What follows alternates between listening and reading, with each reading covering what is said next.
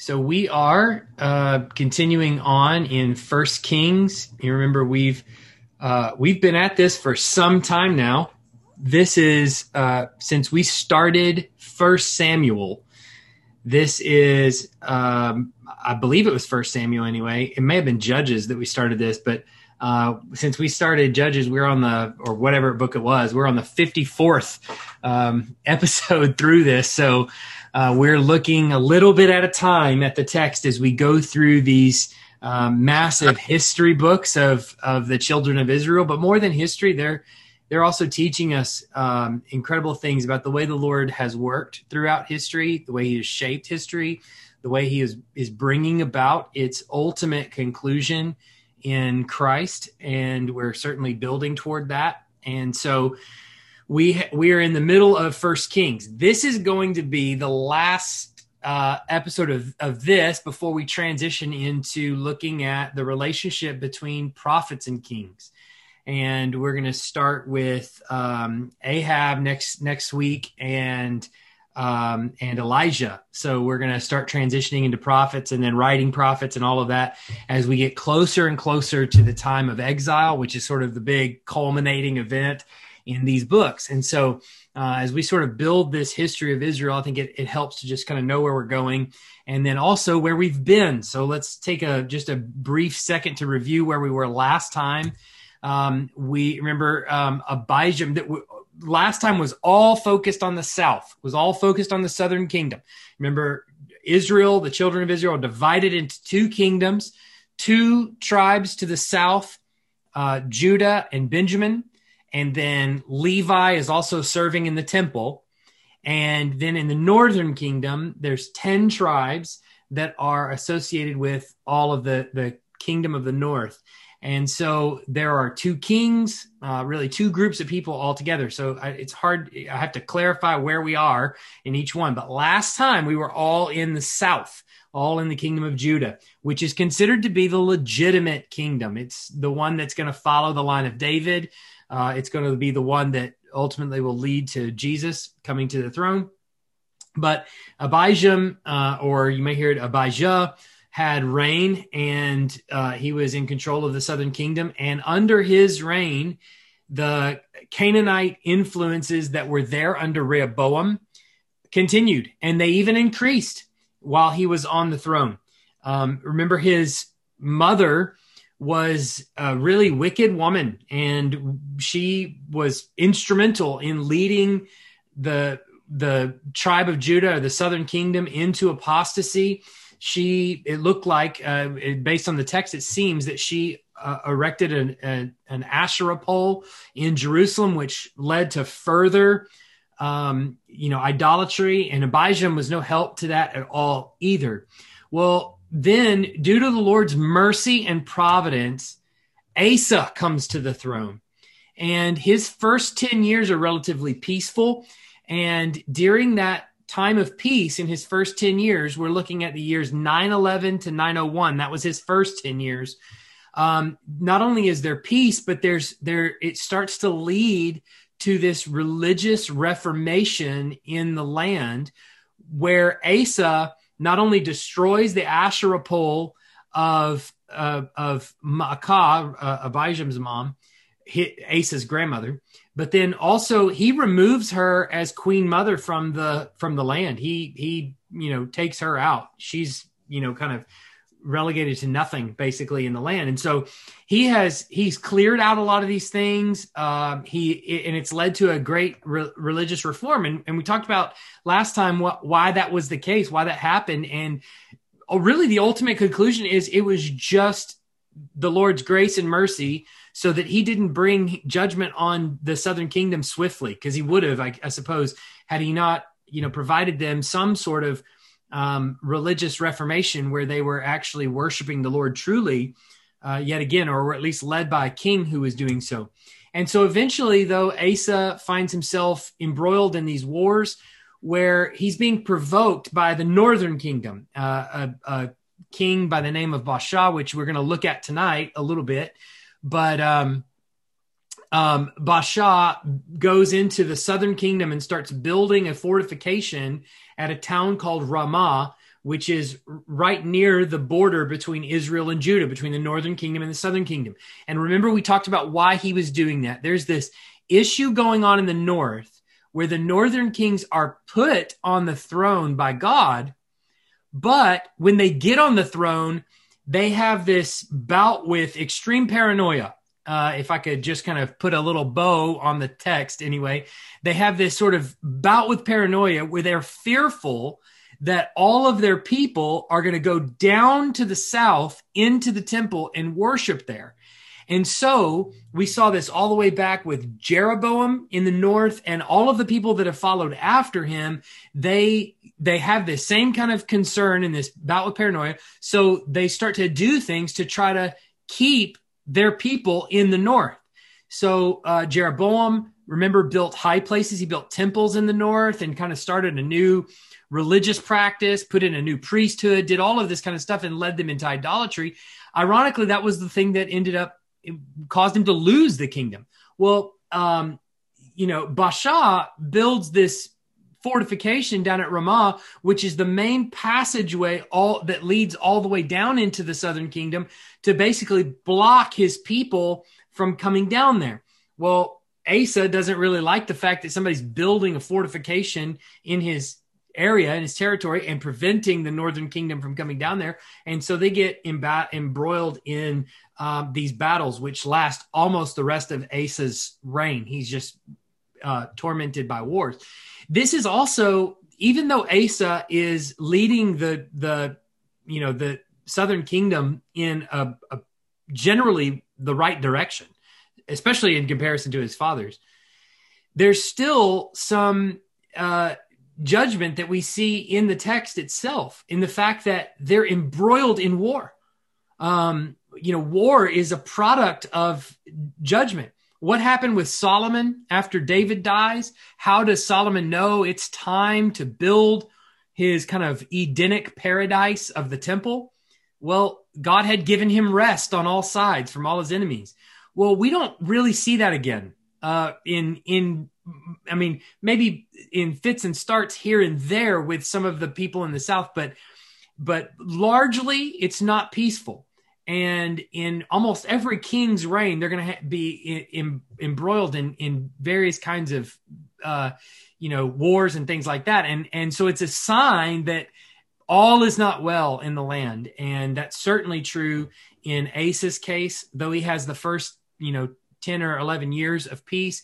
That comes to an end, and all of a sudden he's back into war again. So we in the southern kingdom, we moved into the 800s.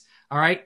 Now what we're going to do is back up and look at the northern kingdom. So we're going to take a step back. It's the only way to really do it. So if you can kind of keep your timelines in play, if you remember down at the end of your packet that I emailed out to you at the very end is a pretty decent timeline, I think, of the kings and when they reigned. So we were in the south and we got to Asa, who goes all the way to 870. Now we're going to go back to Nadab, Baasha, and Elah, and Zimri, and we're going to end with Omri. And then next time we're going to pick up with Ahab, which is where Elijah is concerned. So basically we're going to hit these kings really pretty quick succession, because they reign in quick succession. What we're going to find in the northern kingdom is that everything is incredibly chaotic. Look at some of the years, even just if you look at your timeline, look at some of the years that we're looking at here. 910 to 909, 909 to 886. That's the longest one. 886 to 885. Then there's Zimri, 885. Then Omri, 885 to 874. So it's not until we get to Ahab that we actually get a little bit longer of a reign, with the exception of Baasha, who's the longest reigning king in the north up to that point. So let's go back with that in mind. Let's kind of look at what's happening in the northern kingdom with this rapid succession and why these things are coming about. So after Jeroboam died, his son Nadab takes the throne in Israel. Now, remember, the Lord had promised sometime before to Jeroboam. Remember, Jeroboam, if you go think with me for just a second, we're in the northern kingdom. Jeroboam is really nervous that all of his people are going to go to the south and start worshiping in the temple. And so Jeroboam decides to create a cult. Basically, it's a cult. It's like this syncretistic religion that worships all kinds of things. And has bits of Judaism with bits of other things in the surrounding areas, with lots of worship of Baal and many other things. And he builds these two prominent high places, one in the north and one in the south, so that the group in the north can kind of go to that one and the ones in the south can go to that one. It also prevents a lot of his people from going into Judah and worshiping at the temple. And so Jeroboam is really kind of nervous about his people leaving. And so what does he do? He builds these high places, and because he does, God sends a prophet to Jeroboam, Ahijah the Shilonite. Remember, he goes to Jeroboam, and the prophet tells Jeroboam that his line would be removed from the throne of Israel. Okay, that was the prophecy, and that was the promise that was made to Jeroboam as he's worshiping in the temple. If you don't remember that, let's look at our verse packet. 1 Kings 14, 7-16. It says, God tells this to the prophet, "Go tell Jeroboam, thus says the Lord, the God of Israel, because I exalted you among the people and made you leader over my people Israel and tore the kingdom away from the house of David and gave it to you. And yet you have not been like my servant David, who kept my commandments and followed me with all his heart, doing only that which is right in my eyes. But you have done evil above all who were before you, and have gone and made yourself other gods and metal images, provoking me to anger, and cast me behind your back. Therefore, behold, I will bring harm upon the house of Jeroboam, and will cut off from Jeroboam every male, both bond and free in Israel, and will burn up the house of Jeroboam as a man burns up dung until it's all gone. Anyone belonging to Jeroboam who dies in the city, the dogs shall eat, and anyone who dies in the open country, the birds of the heavens shall eat, for the Lord has spoken it.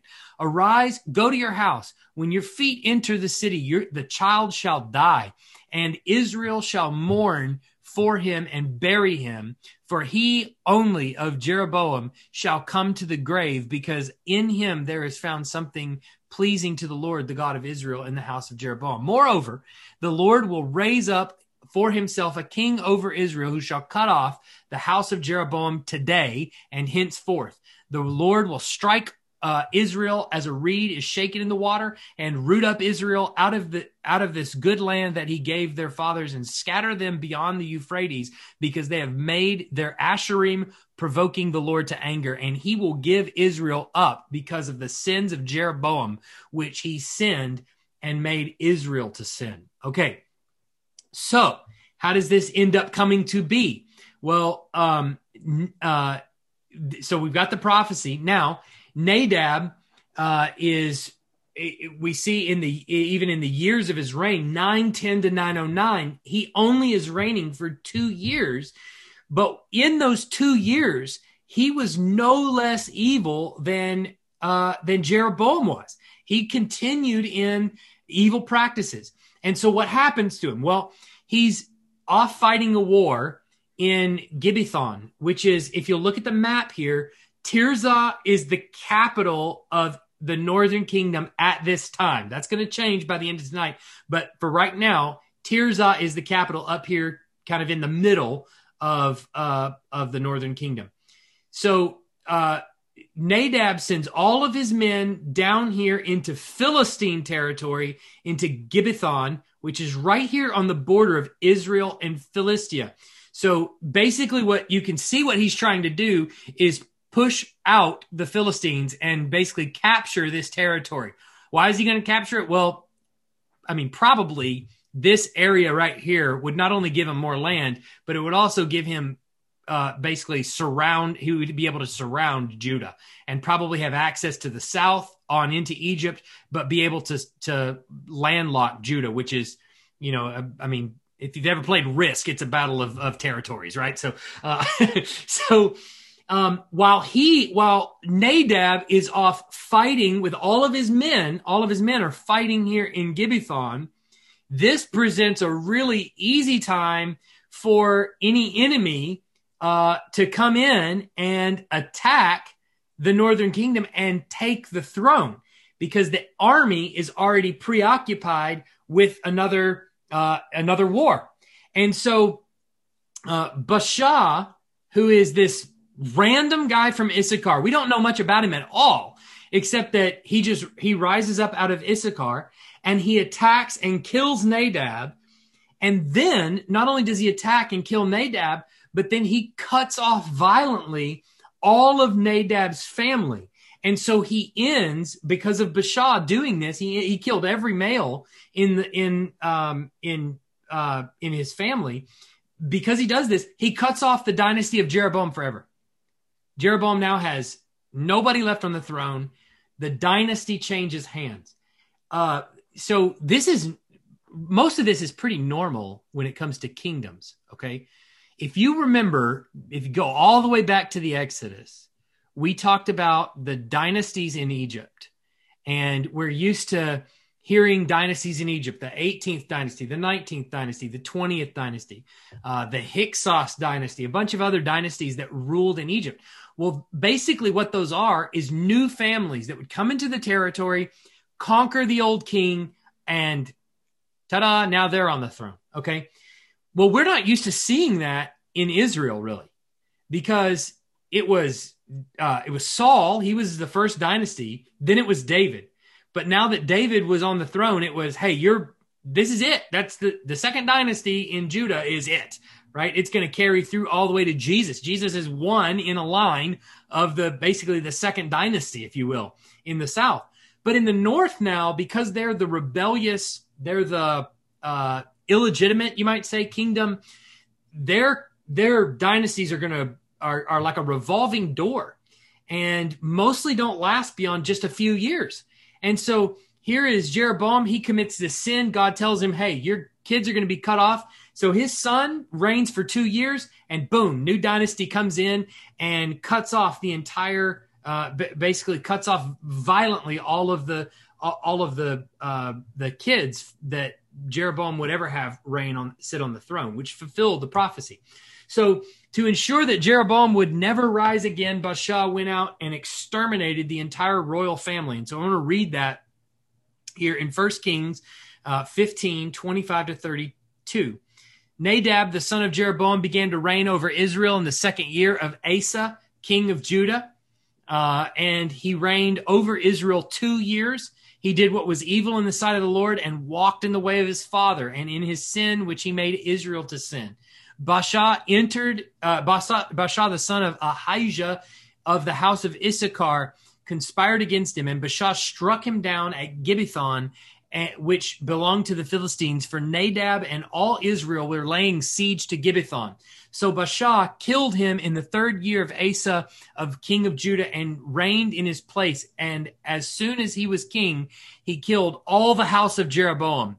He left to the house of Jeroboam not one that breathed until he had destroyed it, according to the word of the Lord, which he spoke by his prophet Ahijah the Shilonite. It was for the sins of Jeroboam that he sinned, and that he made Israel to sin, and because the anger to which he provoked the Lord, the God of Israel. Now the rest of the acts of Nadab and all that he did, are they not written in the book of the Chronicles of the Kings of Israel? And there was war between Asa and Baasha, the king of Israel, all their days, which we already saw again last week. So to fulfill exactly what the Lord had already said, he comes in and he destroys the entire royal family. So Baasha is, I think I skipped one maybe. Yeah, I don't have a slide in there. I'm sorry. I'm missing a slide. Baasha, so on your worksheet here, Baasha, founder of Israel's second dynasty, reigned for 24 years, from 909 to 886. So actually a pretty long reign in comparison to, most of the kings of the north. And all of them, his entire reign, he's reigning right alongside Asa in Judah. So Asa's reign, encompasses, I guess you could say, Baasha's entire reign in the northern kingdom. And so, however, in spite of the dynasty changing hands, do the actions of the king actually change at all? Absolutely not. Baasha continues, just like Nadab, just like Jeroboam, to continue to walk in sin. And so, I think I missed 2 slides here. I'm sorry. Good grief. So before long, a prophet, Jehu ben Hanani, pronounced on Baasha the very judgment Ahijah had pronounced on Jeroboam. So once again, the actions of the king they continue just like Jeroboam. And what does God do? Remember, just for a second, these are still his children in the sense of he is over the kingdom of Israel. They answer to him. He is judging them directly in a way unlike he judges the rest of the world, where he holds the kings to account, every generation of the kings to account. And when they step out of line, when they sin, he judges, he removes their line, and so on and so forth, like we've seen already. And so he steps in and corrects the nation of Israel. But how does he do it? He gives a word of warning he sends a prophet. So Baasha, he pronounces on Baasha the very judgment Ahijah, that's Ahijah, had pronounced on Jeroboam. The king's house would be utterly annihilated, even though God in his mercy had allowed him to come to power in the first place. So I want you to see just a couple of these things. Look at 1 Kings 15, 33 to 34. In the 3rd year of Asa, king of Judah, Baasha, the son of Ahijah, began to reign over all Israel at Tirzah. And he reigned 24 years. He did what was evil in the sight of the Lord and walked in the way of Jeroboam and his sin, which he made Israel to sin. So what does the Lord do? In 16:1, and the word of the Lord came to Jehu, the son of Hanani, against Baasha, saying, since I exalted you out of the dust and made you leader over my people, and you have walked in the way of Jeroboam and have made my people Israel to sin, provoking me to anger with their sins, behold, I will utterly sweep away Baasha and his house, and I will make your house like the house of Jeroboam, the son of Nebat. Anyone belonging to Baasha who dies in the city, the dog shall eat. You've heard this before, right? Same prophecy is coming right back to Baasha because he has committed the same sins. And what are those sins? Well, he has continued to worship false gods. He has continued to keep up the places where false gods are worshiped. He has continued, most importantly, to lead the entire nation of the north away from the Lord in worship of other gods.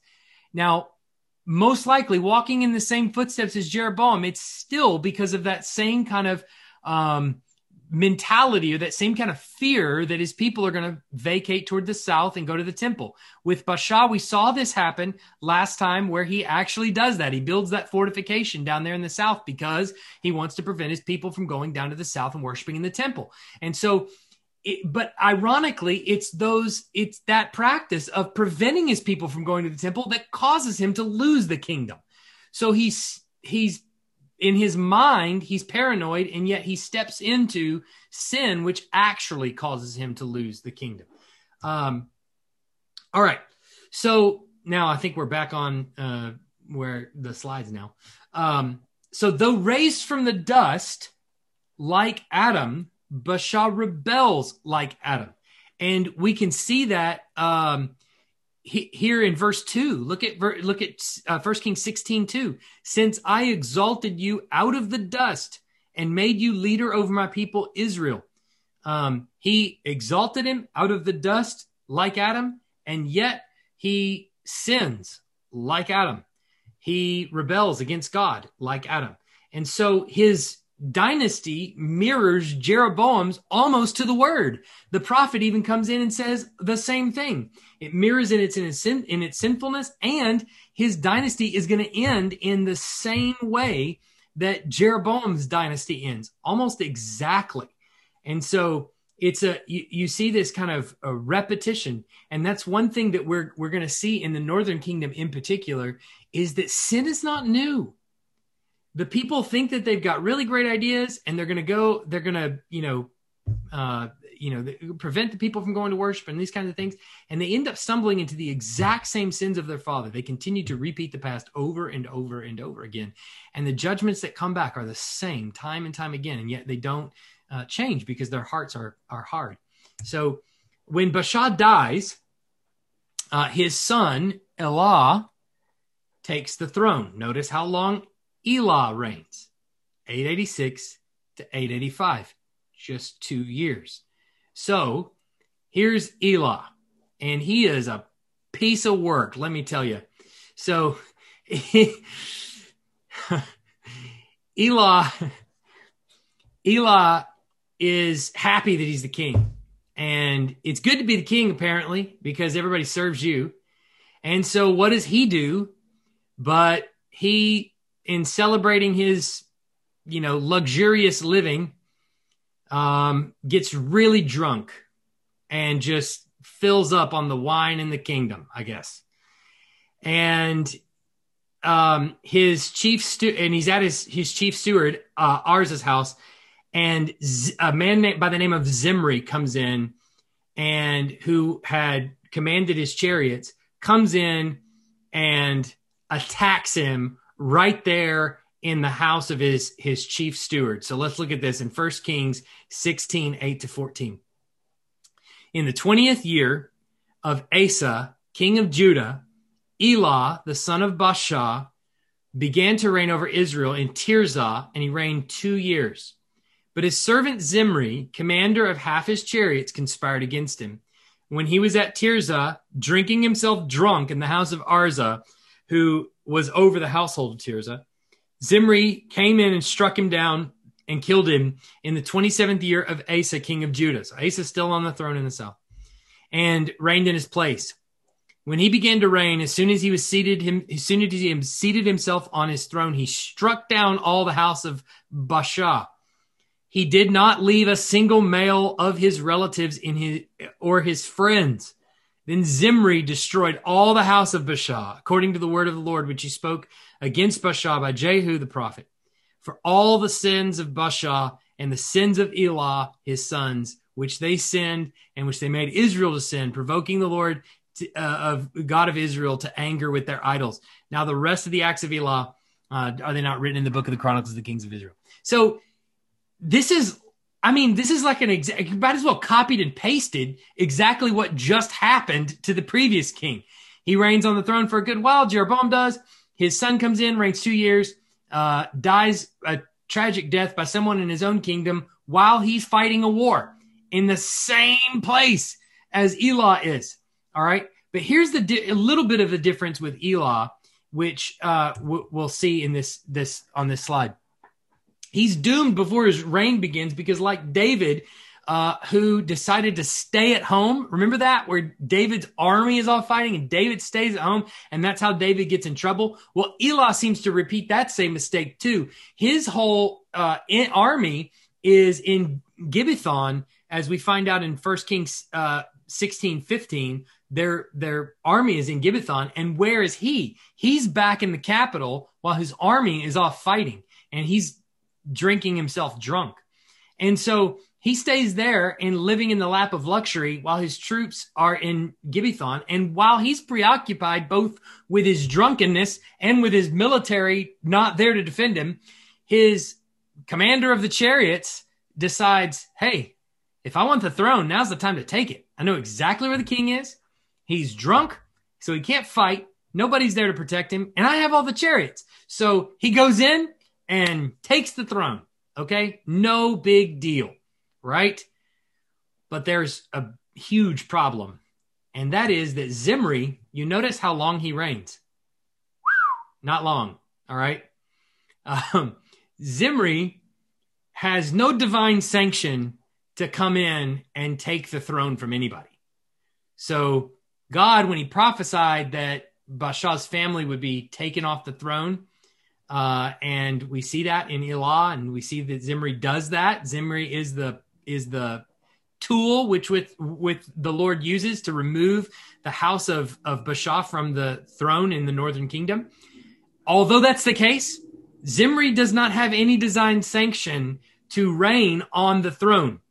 And so his dynasty survives for a whopping 7 days. Yep. I mean, I feel like I'm pretty confident I could reign for 7 days. I think that's not a hard record to beat. He is removed in swift fashion. Why?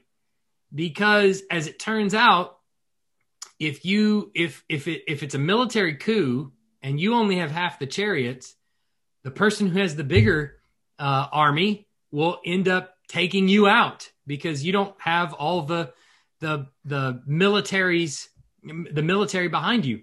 So what happens here? Well, when word of the coup reaches the camp of the men at Gibbethon, Omri, who is the general down there, all the men in the military say, I don't know who Zimri is. Omri is our king. And so they name Omri king. And so there's now a battle between Omri and Zimri.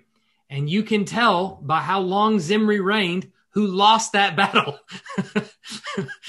Omri, who is the general of the army, realizing that the person who commands half the chariots took over the throne, Omri is going to march the armies right back into Tirzah, and he's going to take the throne from Zimri. So if might makes right, as they often say, then Omri has the might in this case. And so he's going to take the throne from Zimri. So look at this in 1 Kings 16, 15 to 20. In the 27th year of Asa, king of Judah, down in the south, Zimri reigned 7 days in Tirzah.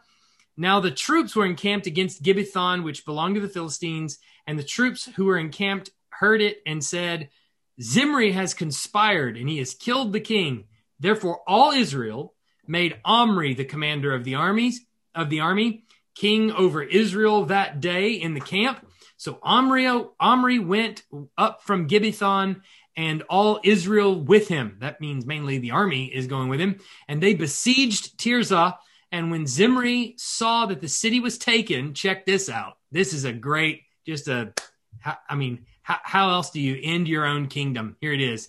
When Zimri saw that the city was taken, he went into the citadel of the king's house and burned the king's house over him with fire and died because of his sins that he committed, doing evil in the sight of the Lord, walking in the way of Jeroboam, and for his sins, which he committed, making Israel to sin. Now, the rest of the acts of Zimri and the conspiracy that he made, are they not written in the book of the Chronicles of the Kings of Israel? So, how does he end? He sees, I'm outnumbered.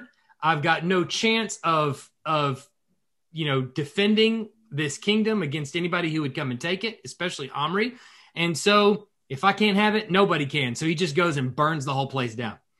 And which, I guess is a logical conclusion one would come to when they see that kind of thing happening.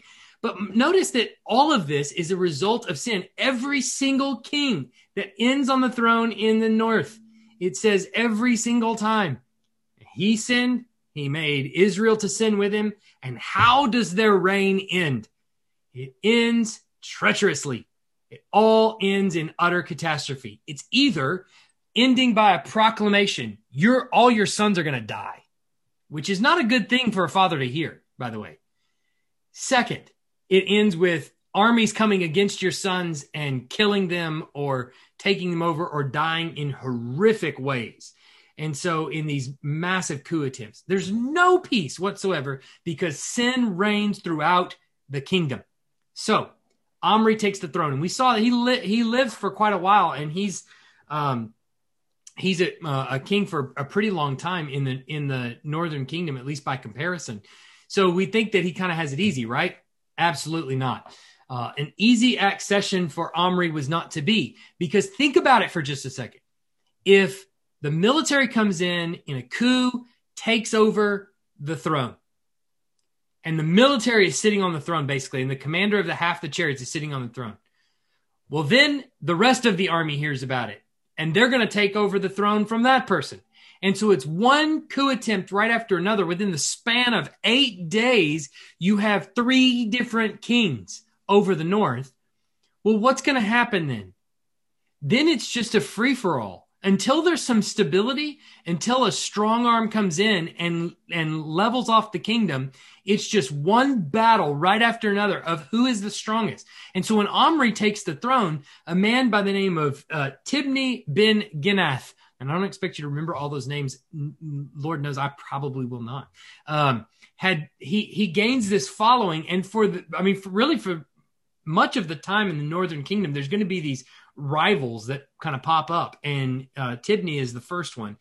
And so there's this crisis of leadership near immediately for Omri, and eventually Omri is going to vanish this guy. He's going to kill this guy, and so then he will eventually stand alone and unopposed. It says in 1 Kings 16, 21 and 22, then the people of Israel were divided into 2 parts. Half the people followed Tibni, the son of Ginath, to make him king, and half followed Omri. But the people who followed Omri overcame the people who followed Tibni, the son of Ginath. And so Tibni died and Omri became king. Likely that's because Omri's got a lot of the fighting men with him. So it's going to be hard to overcome Omri. And so he establishes his throne in the Northern Kingdom. And for the first 6 of his 12 years, Omri stays at Tirzah. But here's the important thing that we've got to remember with Omri. Now, when it comes to the Northern Kingdom, and I know there's a temptation as we go through all these names to try to memorize all the names and try to remember all that. And that's great if you have that kind of photographic memory. I do not. I constantly have to go back and remember who came next. And I don't remember, how long did they reign? That kind of thing. And so I don't remember all those things like a Rolodex. However, there are important highlights along the way to recall. And Omri is one of those. If for no other reason, then he moves the capital from Tirzah to Samaria. So he bought an imposing hill from Shemer and renamed it Samaria, which is actually a very similar name in Hebrew, Shemer and Samaria. So he, now the reason Samaria is really important is because Samaria becomes the capital of the Northern Kingdom until Assyria comes in and captures all the people in the north and takes them off into captivity. And you'll remember probably Samaria also has a familiar, at least the name is probably familiar in the New Testament. Do you remember that there is a group of people called the Samaritans who are in the north, right? Now, the Samaritans remember the people in Galilee up in the north and people in Judea in the south hate the Samaritans. In fact, if you can see my mouse on this map, when the Galileans, in fact, when Jesus actually goes down to the temple where we are in Matthew, when he goes down, I didn't talk too much about this on Sunday, but when he goes down from Galilee, they walk out here past the Jordan, east of the Jordan, around Samaria, and then re-enter near Jericho, the land. They walk around Samaria. And that was common practice for people in the Galilean region to walk around Samaria and go in, because when Assyria comes in, which we'll cover this later, but when Assyria comes in and takes these people off into captivity, they leave some Assyrians behind. They marry with some of the Northern Kingdom, and they have kids with them. So they're intermarried with Assyrians. They adopt a new kind of religion. They're pagans. And so the people in the south and the people in the north feel like the people in Samaria or the people in the Northern Kingdom are traitors. They have betrayed the Jews and by intermarrying with the Assyrians. And largely those people are made up of Assyrian bloodlines. So they don't want anything to do with them. So anyway, Samaria becomes really, really important. It's the capital city and will be the capital city. A lot of times you're going to hear the Northern Kingdom referred to as Samaria. But also the reason that Omri is really important, under Omri, this capital falls to the Assyrians in 722. So he establishes the capital city in Assyria and in Samaria, and the Assyrians come in 722, and they're going to lay siege to the capital, and they're going to haul off the northern kingdom into captivity. But Omri is one of the most influential of Israel's early kings, even though he doesn't reign for that long. And you can see, Omri is 885 to 874. So it's only 11 years that he reigns on the throne. And yet he's still one of the most influential. Because he establishes that capital, a lot of the kings that follow after him and reign at that capital become known as the children of Omri, and the northern kingdom becomes the house of Omri. He's kind of like that first king that establishes the capital city in Assyria, and so it becomes the kind of establishment of the kingdom. It was probably also a pretty wealthy kingdom under Omri too, so he became a really prominent king. So Omri's one of those ones that's kind of significant, even though there's not tons of information on him. We do know some of those things. But what happens again and again and again, we're going to find with Omri, we find with basically all of the people in the north, they constantly run to idolatry. Israel's run of kings and overturned dynasties is a product of nothing but idolatry, time and time again. Why is that? Because the northern kingdom forgot what their mission was from the get-go. They had no clue. God was the one that established the throne in the northern kingdom. He's the one that set the king up, Jeroboam, in the first place, and was the one that gave him his commission. Jeroboam sins by running to idolatry. What they're trying to do is establish this presence in the north that gives their nation this identity. They want this national identity, but they want it apart from the sovereign Lord. So they want to establish a national identity that's different than the South, but that's not their commission. And every time they do that, the Lord takes them off their high horse. I think it's false to draw a straight line from the kingdoms of Israel or Judah to the nations of the world, like America, let's say. I don't think we are under the same obligations that Israel was in the Old Testament, and I think that has largely passed. But what I do think it is important to do is think about what God's commission for his people has always been. His people's commission is to worship him and to serve him and to build up his body. So we're his church. We're still his people.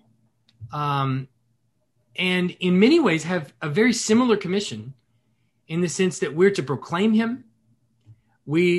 Peter calls us in the New Testament a kingdom of priests. We are to build one another up. And in Revelation, you'll see at the very beginning of the book, the 7 churches in Revelation, they are warned. Why? Because they have forgotten those things. Every single one of them. So the commission that the church is under is very similar to that which any kingdom or any group that was ever called God's people has always been under. It's always been to worship the Lord and continue with steadfastness to keep your heart in line with his commandments, with his word. And so our number one objective as a church, we've said from the beginning, is to worship the Lord. Second to that is to bring others into the worship of the Lord. That's our missional directive, you might say. But that's been true of God's people since the beginning. And even in Revelation, where Jesus says he's going to snuff out their lampstands, is when they forget that, when they cease to do that. So you can look around at churches. America is filled with them. Churches who are convinced that their job is to be, hip and trendy and really cool and unhitch themselves from the Old Testament and unhitch themselves from the Bible and whatever.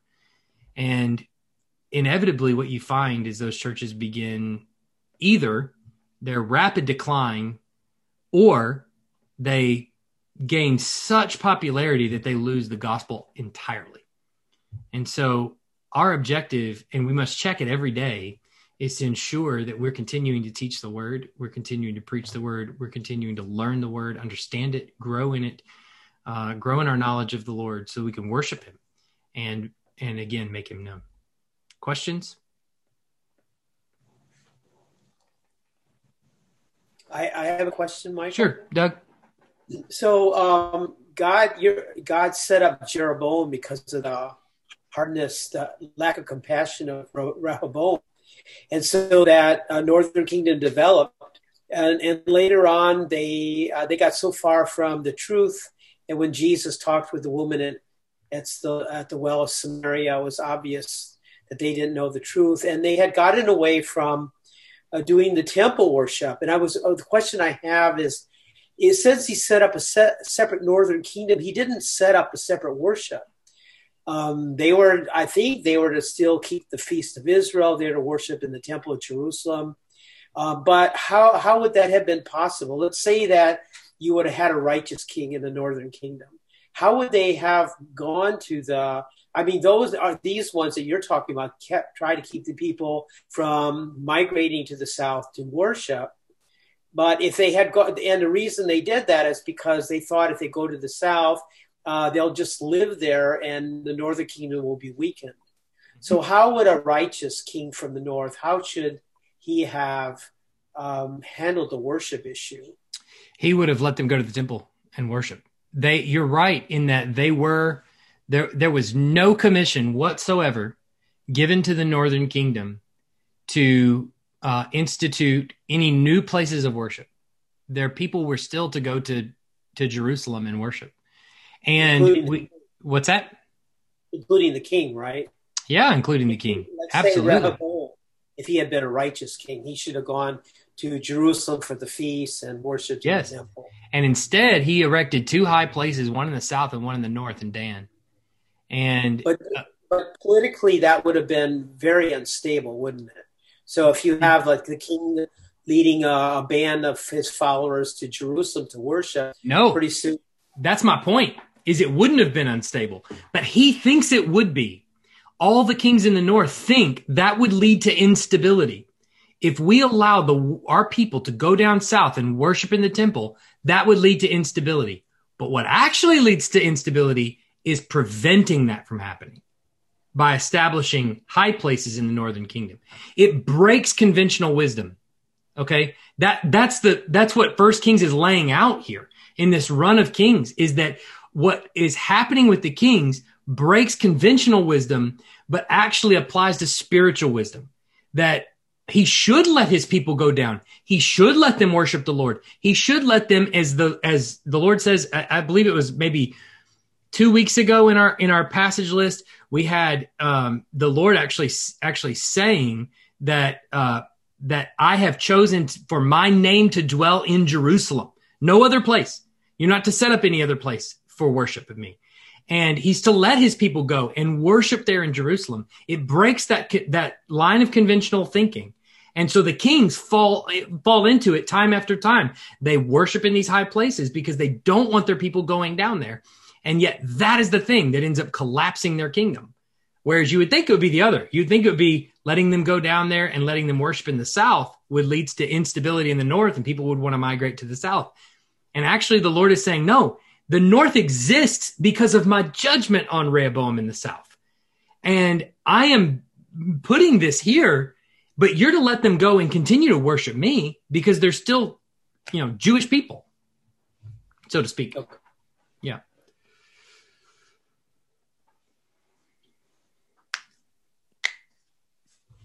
Other questions?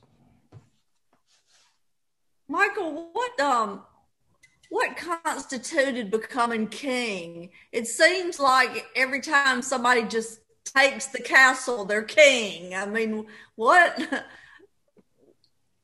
they do? That's probably not far from right, actually. It's as the saying goes, like I said, might makes right. You see a lot of these people that come in and take the throne have a military presence behind them.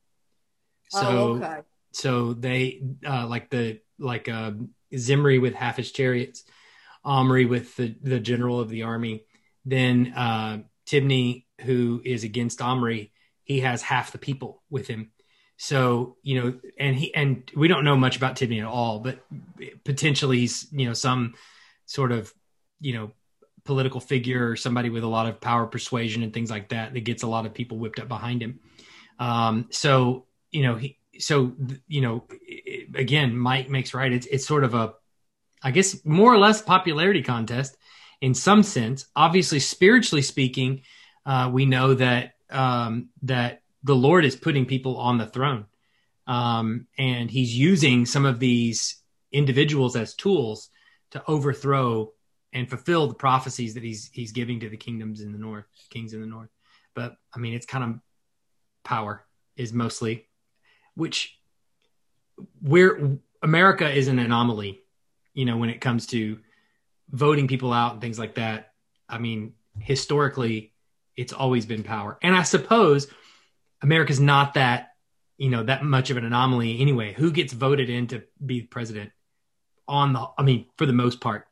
I mean, you can go down the line and you can see several of the same last names that have been, president, for many generations, things like that. So we tend to, see certain people as powerful and tend to follow behind them. And that's kind of the way it's always been. But it's still under the sovereign choice of God, even though of course. Yeah, it doesn't look. Yeah, of course. Yeah, I mean, so any answer to those questions is going to have to be like, well, physically, here's what happens. This is how God institutes a person. There's power behind them. They come in militarily, typically, and take over the place. But even in the U.S., right? Yeah, I don't think there's any place that is immune to God's sovereignty. He's over it all. So anything that happens, that transpires, I think that I can't remember who it was that was telling me this, but basically it was, if you want to know God's will, just look at the past. It's 2020. There it is. You can see how God's will has unfolded in the past. His sovereign will has unfolded perfectly. Even we see it first and foremost in the crucifixion of Christ. Peter makes that evident in his sermons in Acts. You killed him, but that was according to the sovereign choice of the Lord that he was dead that way. So, I think we can always say that about the past for sure. Yeah.